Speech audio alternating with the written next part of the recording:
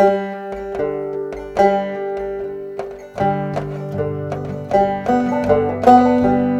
can't believe it was a wheelbarrow. It was one of those ones with a big orange wheel in the front you used to get in the 80s and 90s. I mean, it was doing 30 miles an hour. Unbelievable. I'm surprised you never got cast in that role. No. But never mind. Oh, it's the big reels are turning, which means we are recording. Gordon, how are we doing? Whiskey Unscripted. Very well, very well. Yeah, just it's been a busy week. It's been a busy week. Modest. We started this podcast like we did some of our YouTube and Facebook online tastings because we're in lockdown. We couldn't really get out and spread the chat about whiskey. Yeah, but you have. I have been out. I've been out. Mr. Dundas, you have been to a whiskey show. Please tell us all, and even more, tell us what whiskies were at the show. But paint the picture. Where was it? What happened? So, I was at the whiskey show in London, which is run by the Whiskey Exchange, now part of Pernod. But probably the most significant whiskey show in Europe in terms of the range and breadth of customers and sort of whiskey brands there. Is it public? It's a public show. Sells out very quickly. There was probably, I think it was slightly less people this year, just with leaving a little bit more space around, but it was busy, and it was 3 days, Friday, Saturday, Sunday, in Old Billingsgate, which is near the Tower of London. Fabulous. A great show, great to see people, pretty normal. And it was really, really good fun. Firstly, we did the Friday night, which was great. Caught up with our team down there, Alan Wardrop, Julian and Paul, and we had a great night out after the show. And then on the Saturday, great busy show, top masterclass, which we'll come back to. Yes, can't wait. And then on the Sunday again, the show ran till 6:30. So it was a great show. Great to be talking whiskey, much more rather than on screens. It really was fabulous. Is it a big difference? Oh, Gordon, you've been to. Yes. You know how brilliant whiskey shows are. They're quite long. There's quite a lot of standing, but they are ultimately a really important part of the mix of understanding what consumers think about your brand and what they think about each individual whiskey. It really is important to hear and see that, because the people that spend £150 to go to a whiskey show are the upper echelons of the whiskey community, which are important because that influences the whiskey, environment for sure. So it was really, really good, and luckily our whiskies are being really, really well received. So we're going to get right into those tastings shortly. But what I would like to know, because what you do miss in these whiskey shows, because we are, and we keep on saying this when we're doing the podcast, we are producers. We're not commentators on the whiskey. We actually work for a company that make whiskey, and that. In that respect, you go around Europe, around the world, and you meet other producers and other people, other ambassadors. So, Gordon, who was there? Give us a bit of chat. Who wasn't there? Well, let me just. Okay, well, I'll go around a few of the first person I bumped into was Shilton from Paul John. What a fantastic gentleman he is. If you've never had a Paul John whiskey, go and try that. Shilton has moved to Scotland, actually. From down south, so I've not really seen him since he moved up, but it was great to see him at the whiskey show. So hats off to Shilton. Oh, good for him. Did you get a little taste of it, Gordon? I've tried Paul John before. Really, really good. Some of it for sure. Really big fan of it. Quick maturation over there in India, but really, really good.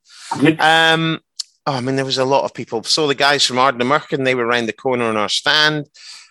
Love what they're doing, and really we're on the show before. We're on the show, so you can go back and listen to the Ardnamurchan Alex episode. Bruce, absolutely great to have him on, and great distillery. Love what they're doing. So they were there. So they're now 3 years old, Gordon. Ardnamurchan. I'm just trying to get a wee bit of 3, probably nearly close to 4 now. But no, sorry, I think the whiskey's about 5 or 6 years old. I think they've been producing for about 5 or 6 years. They didn't release a 3-year-old immediately. They waited, I think, for a couple of years to release their first. That's interesting. So, did you get a sample? I've had it before. Yeah, I tried a little bit. On the Saturday night there was a bit of a gathering underneath, so sort of all the exhibitors. So there was, food there laid on by Sukhinder and Co. And there was beers, and then there was bottles of whiskey flying around, as you can imagine. And there was all of us were down there. It was just fabulous, and we had a toast to Charlie McLean's birthday, and Serge was there. It was great, just really, really good evening. I was a little tired on the Sunday. Yes, because I'm about to say it's a tough job. People listening to this that are maybe working in other spheres of life. Yeah, exactly. It is a tough shift. But it was just fabulous to see everybody. We saw friends of the show were there as well. And we even, probably I had over the weekend, 10 to 12 people actually come up and go, love your podcast. We've got actual listeners, Gordon. We have got listeners, and please get in touch with with the podcast via Facebook. It's a good way, or Instagram. I think that's the two channels we're working on. So we'd love to hear any comments. And obviously, Gordon, you've done your fair sort of spread of whiskey shows, and I just thought it'd be nice to have a sort of reminisce maybe about some of the whiskey shows that you've done, some of the stories that you've got. Have you got any? I love the whiskey shows. Well, actually, the one that springs to mind, Gordon, is a country quite close to my heart, and it's coming up soon. But one of the last ones I did was in the Netherlands, in Den Haag, and I'm off to Amsterdam in a couple of weeks' time. That'll be my first whiskey fair, going to a few tastings. So over to the Netherlands. It's a wonderful place. As you know, they're so passionate about their whiskey, and their distributors there, the guys from Demonic, so friendly as well. And it's just a great vibe. You've got a couple of shows coming up here, have you not? Got a show coming up in the UK in a couple of weeks? Yes. If you're any of you, I'm going down to the Salisbury area, Southampton area to do a couple of shows. Are you not going to Ayr as well? I'm going to Ayr, yes. We'll have to get them on as well. Robbie's Dram Club. We'll get them on. Yeah, we'll get them on. A wonderful whiskey show. And again, there's many people like this that have their own specialty whiskey and wine shop, and they put on fairs for their regulars. Yeah. We've got Brian down at Drambusters in Dumfries, which has sadly been cancelled this year. They've decided it's not worth the hassle in November. But Robbie's Dram Club in Ayr are going ahead October the 16th. So I'll be in Ayr Town Hall if anyone's there. We're taking the whiskey down there, and that will be a great day. And again, the enthusiasm of the locals, it's just great fun. They really know their stuff. And they've been going since the early 80s. So they've got a real good spread of the whiskey industry in Scotland the last almost 40 years. So we'd love to get them on. And I'm returning to the Birmingham Whiskey Club in the Jewellery Quarter of Birmingham. They're a great place, a great setup they've got down there with Amy.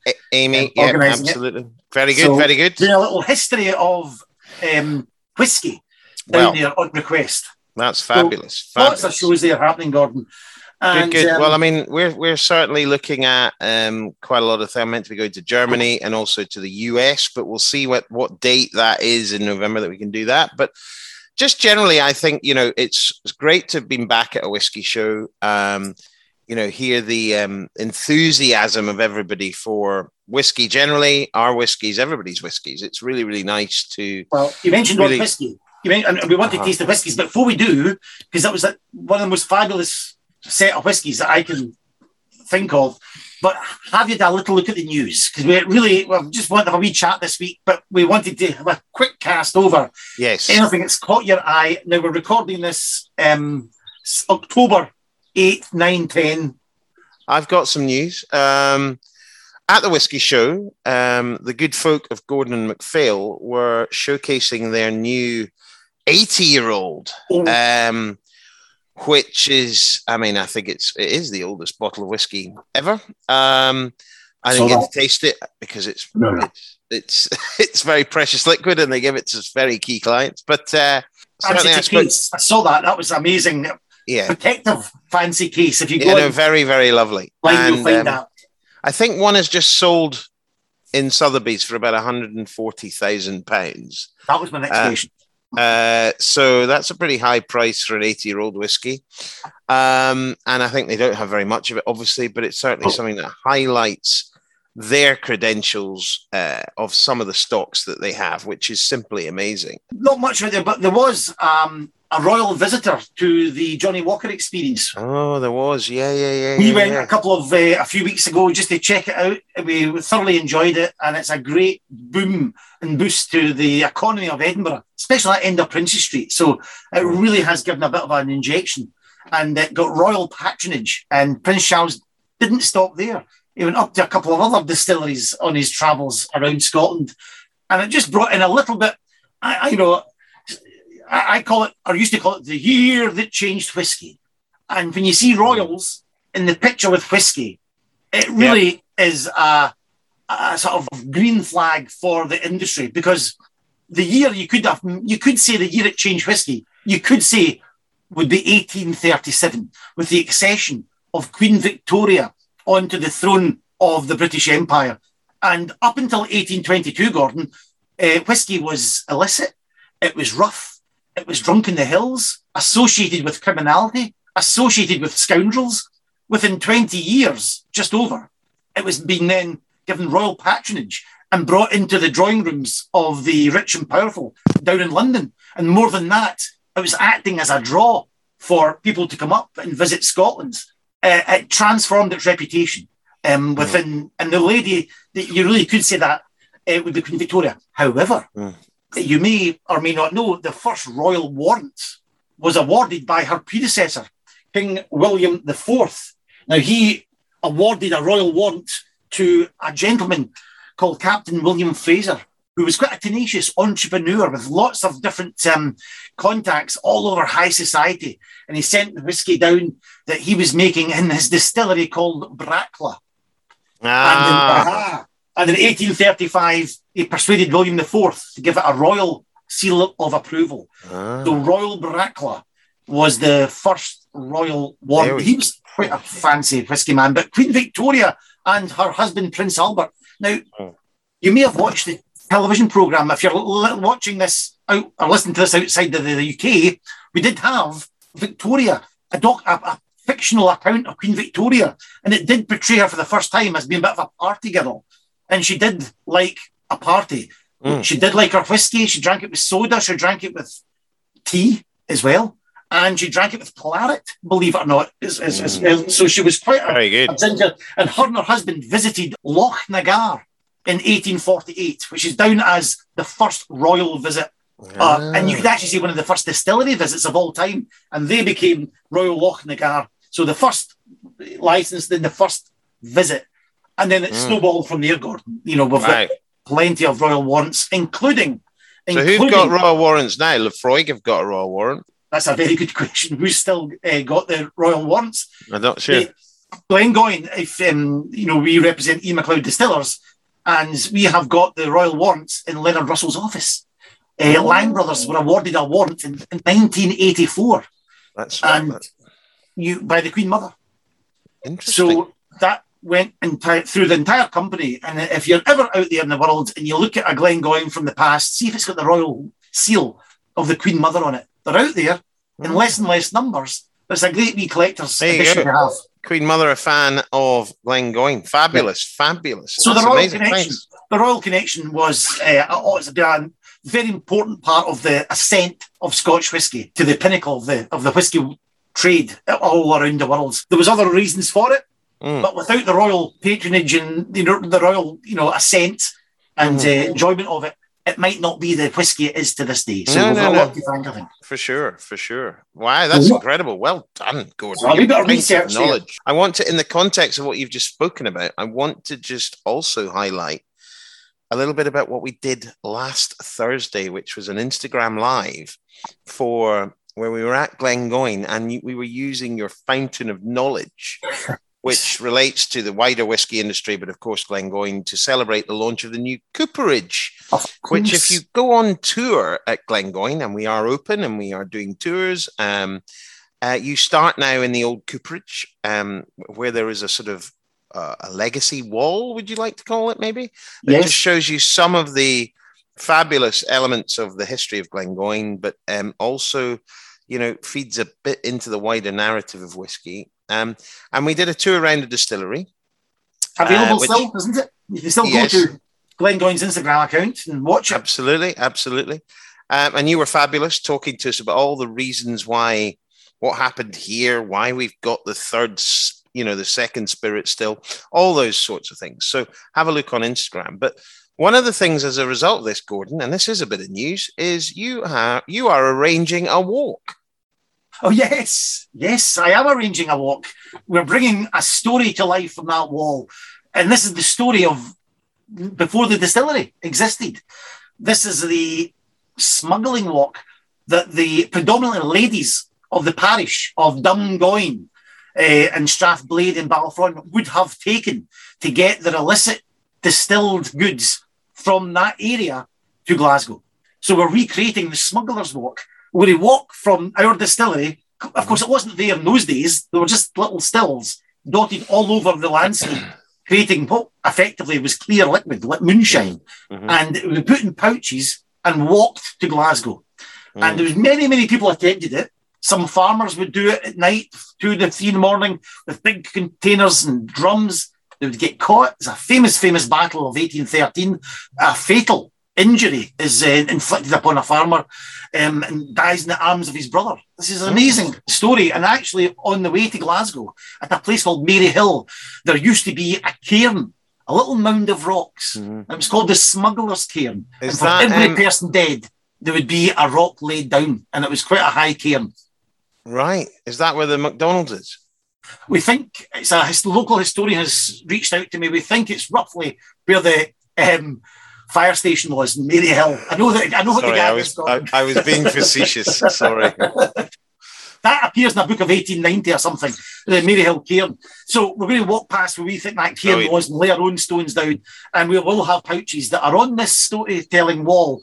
And we will fill them with whiskey and we will recreate that smuggler's walk on October the 20th. Fabulous. So look for social media and it's going to be all over there. And it's just to say, come to Glengoyne. We've got an old cooperage room with lots of lovely stories. And this is one of them. A very busy time of it. I know you're very busy, Gordon. The year has been compressed into the last 2 or 3 months. Would that be fair to say? It has. I actually spoke to a lot of people about this at the Whiskey Show, and what people may be noticing is there's a lot of whiskies coming out at the end of this year, and we've got, Tamdoo's and Glengoynes and other people have got the same. The problem is the supply chain is under stress, not just in the UK, but everywhere in terms of cardboard, bottles, deliveries, all these sorts of things, and everything has a much longer lead time and is significantly more expensive. So that's why there's a lot of releases coming out in it, at this sort of time. Normally we would spread them throughout the year, but that's just the way it is. And so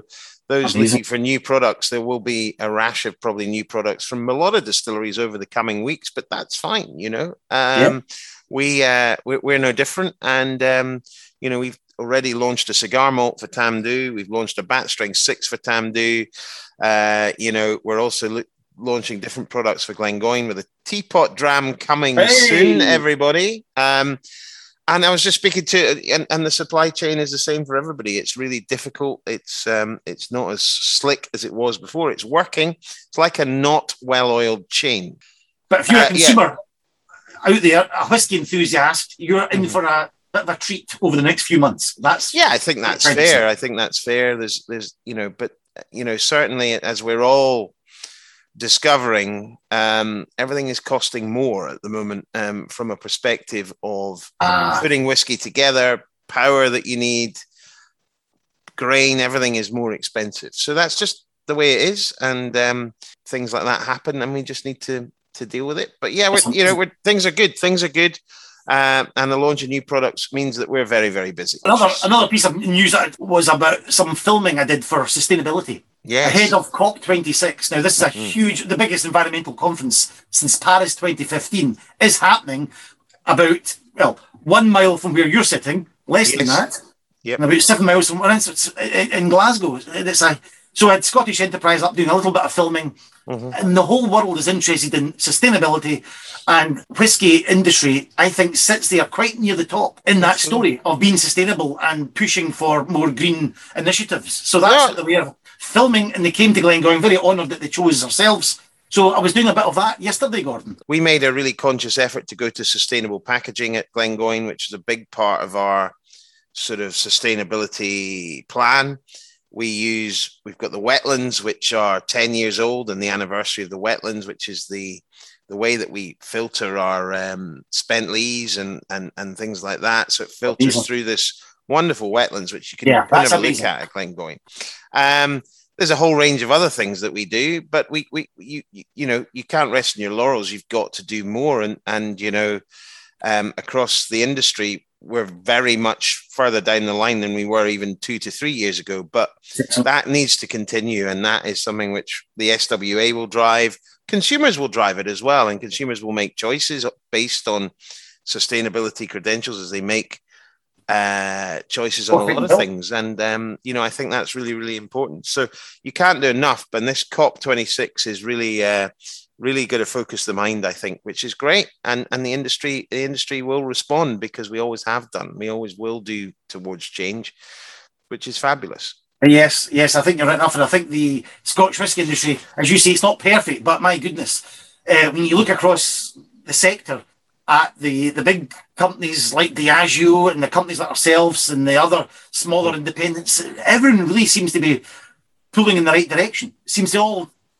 to be heading. Absolutely. And maybe other industries, maybe not quite like that. I think Scotch whisky, it's just such a great natural product. I think everybody gets it. I think everybody is trying to do the right thing. And I think that's what I was trying to convey.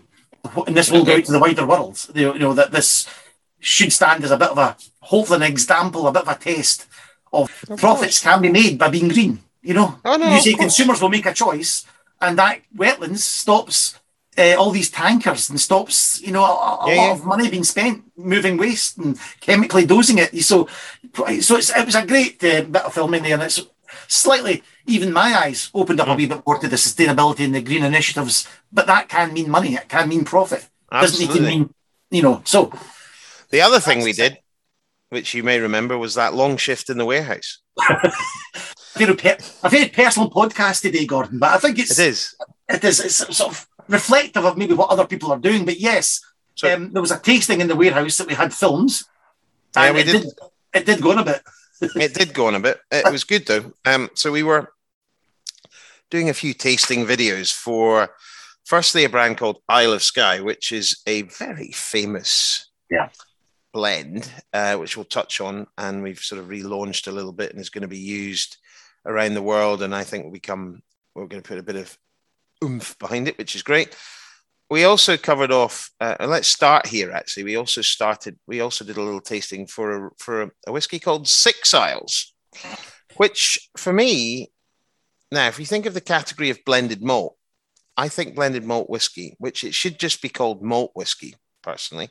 You should have malt whiskey, single malt whiskey, grain whiskey, single grain whiskey, and blends, and blended whiskey. That for me should be how it should be. But Six Isles is a blended malt. So we brought 6 different single malts from 6 islands. Can you remember them, Gordon? Fabulous. It's fabulous. And also, before I do, he says, trying to get the islands in the back of his mind. We did taste this in one of the podcasts previously. And I was saying it's one of the absolutely cracking whiskies that I remember from tasting previously. But yes, you can start. Let's start in Skye.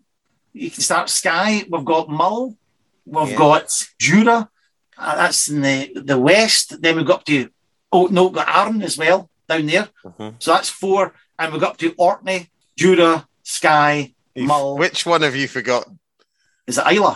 Yay! Is it Islay? Hey! So what a story. We talk about stories. My job is experiential and stories and try to bring brands to life. But my goodness, 6 of these fabulous islands. Yeah, not a lot of colour in it. Natural colour, 46%. But my point is, if you like that maritime, peaty sort of island style whiskey that's going to transport you to that part of the world, then Six Isles is it. And it was just, but my point is more wider about blended malts. You're going to see more and more blended malts come into the market, because why would you not combine good malt whiskey together? Of course you would. Is this one of the fastest growing sectors? Or not yet, but I think it might well be. And I think those who are seeking out great whiskies will consider blended malts, because combining malts together are really, really important and form a really interesting orchestra of flavor, if you like. You know, you have brilliant single malts, which you can use with different casks.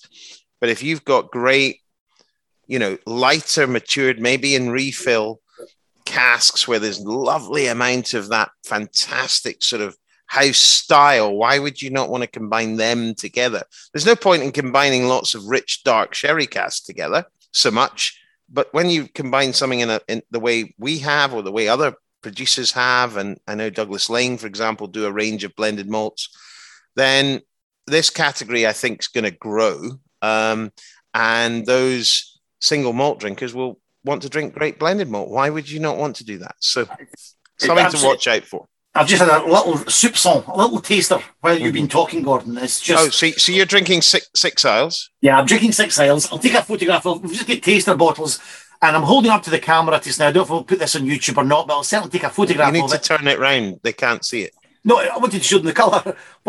Sorry. I thought you had the label. What I would like just you to talk about, and you mentioned it there, it just shows you the connection between colour and flavour isn't always... No, absolutely. Given. That's not as much colour, but my flavour in that 6 Isles. We've talked about this at length, and you know, Rosebank's another prime example of a single malt that's driven not so much by cask interaction and flavour, but by how that spirit changes in a refill cask over time. And our 30-year-old is a great example of that. This is too, and there's other producers that do great examples of, you know, lightly coloured whiskies, which are fantastic in their own right. And you might see a lot of independent bottlings of particular distilleries may have that sort of style as well. So fabulous. Can I just say, I was drinking it's called the Voyager, which is the 46%. Yes, and we have a high strength version as well, which is great. So see that out if you like that style of whiskey. The other one was Isle of Skye. That's a great whiskey, which goes up to a 30-year-old. Yes. Blended whiskey at 30-year-old doesn't really happen. I think that's what we're seeing in the tastings. You know, we're going right through the 18s, 25s, and 30s. It's quite an unusual. Am I right? With fabulous. Fabulous, which famous. Means, Gordon, sorry to cut across you, but that just means for people listening, if you're drinking a 30-year-old blend, the same rules apply. Everything's got to be 30 or above. Is that right? Yep. Absolutely. And it's everything has to be 30 and above. And when you get, you know, blended whiskies are great anyway, but when you have a range like this, it's a real fabulous experience. So very famous blend. It was a pleasure to talk about it. So you're drinking a little bit of 6 Isles at the moment. Yeah, I'm just showing up the camera something here. I've got a little bit of look at the colour on that, nice and dark, everybody. And I'm just going to slip the label round. Oh, visually, he's held up the Glengoyne 50 to the camera. Yeah. Gordon, I've teased it and talked about it, but could you give us a little bit of a flavour of your masterclass that you did at Whisky Live? This was £150 a ticket. £150 a ticket. So here's a free. Could you give us a wee free version, please? we had about 20 plus people. It was great. Charlie McLean was in there for a while, which was lovely. Well, we just wanted to show what we can do with some of our fabulous older whiskies, and the Whisky Show is a great place to do it. So basically, we started on a couple of Rosebanks, the 30-year-old and the single cask, which came out 433. Two great examples of that fresh, vibrant style of Rosebank. Summer Meadows, you know, a little bit floral, fruity, light in colour. We then moved on to a new release, which is coming out in a couple of weeks, 36-year-old family cask, of which really is a great story behind. I can't say too much, but it's coming out. And then it's a 36-year-old single cask. 36-year-old single cask. That is lovely. Lovely, so that's lovely coming stuff. Out. So that was your three whiskies. So you've done the 30, then a single cask Rosebank, then a single cask 36-year-old Glengoyne. Yeah. Sorry, then we went to a 50-year-old Glengoyne, which has been out for a while and is sold out in the UK and pretty much sold out around the world. Only 150 bottles of that. So we did a little a sample of the 50-year-old, and then just to round it all off, we did we showed the two sides of Tamdhu. So we did a sort of 16-year-old American oak sherry butt, nice and sort of vanillas and those types of flavors, and finished off on a 1975 European oak sherry butt, so a 45-year-old sherry butt. So look, an amazing tasting. Everybody loved it. It was a great opportunity to pour that to people who all loved it, and some of our finest drams. And unfortunately, the only downside was they had to listen to me. I was joined by the fabulous and newly keepered Alan Wardrop, though, who obviously filled in the blanks. That's fantastic. You've just dropped another piece of news. You said the keepers of the Quaich have been announced as well. And I believe you are one, Gordon. Could you just explain what happens, what it is, and who else was inducted this week? Well, yeah, the Keepers of the Quaich it's a real honour to become a Keeper of the Quaich. And what I'm loving about Keepers of the Quaich is it's all about the personalities of the industry who've helped drive, Scotch forward around the world. So there's about 2,500 members approximately, and they induct about 25 to 50 twice a year, roughly. And so, yeah, it's a real honour to be. Yeah, when give us a background. When were you? I was inducted in 2013, so I've been a keeper for a long time. Not been back to the dinner since, if I'm honest, but I've been a keeper for a long time, and I'm very honoured to have been made one. And so, yeah, there's quite a lot of friends of mine within the industry who are keepers, and it's a fabulous evening up at Blair Castle. Quite a bit of pomp and ceremony and all that. But I think ultimately what's great is that the keepers is becoming more relevant. There's more women becoming keepers, which is great. Yes. It's a real honor to be one. And so that was on Monday night. It went very well. I had to get Alan Wardrop on, our latest keeper of the Quaich, Ian McLeod. That was absolutely. No, absolutely. And congratulations to him. And it's a real honor. So lots going on. And that was a wonderful selection of whiskies there, Gordon, I have to say. That was it's about very good. I've been lucky to do some amazing classes. I did an amazing class when I worked for Bowmore in the number one warehouse, the number one vaults at Bowmore, which I did. I was probably more partaking than doing it, but it had black, white, and gold Bowmore in it, which was pretty special. But this is to have three amazing distilleries producing such great whiskey, and to showcase it and to get people to taste it is ultimately, as a family business, what we want people to do. So it was an amazing class, I have to say, and I'm lucky enough to have 4 of the 6 bottles sitting in front of me. Well, I think once we stop recording, Gordon, maybe we should have I'll pop round in the taxi. Yeah. It's Friday. Try to liberate some from you. It is Friday. That's right. Yeah, incredible. Great, Gordon. It's nice to see the live shows are back. That's what we wanted to do with this episode of Whiskey Unscripted. It's just to say it's great. You got on the road, and I will shortly be on the road, and the whiskey world slowly and surely sparking to life again, which is a great thing. And as I've mentioned, it's doing it in more sustainable ways than ever before. So it's been a lovely episode, Gordon. I'm going to pour myself a little tam-do, I think, and just say, wish you your health. Yeah, and cheers to everybody we saw at the weekend. It was fabulous at the weekend. I know you're out and about as well. And it's just nice, as you say, to get back to a semblance of normality. I'm not drinking a 50-year-old Glengoyne, if I'm honest. I've got the 18 in my glass. So he's off to the auctions. No, he's not. Folks, ladies and gentlemen, thank you very much for joining us on Whiskey Unscripted. Doing it this way since 1833, staying ahead on the whiskey trail. Oh, staying ahead on the whiskey trail.